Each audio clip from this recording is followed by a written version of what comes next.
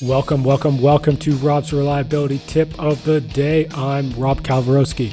This week's tips focus around continuous improvement and coaching with a panel podcast. Check out robsreliability.com, and here's today's tip. I want you guys to all take a step back and think about what motivates you when you're at work.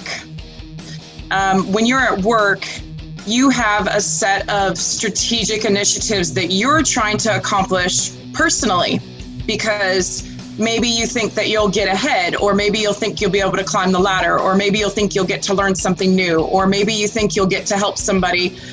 Maybe you'll think you get the next promotion, or maybe you'll get more vacation time, or maybe you'll be recognized.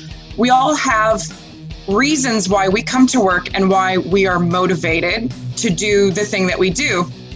And we all have reasons why we're either motivated to continuously improve or not. Take those continuous improvement initiatives.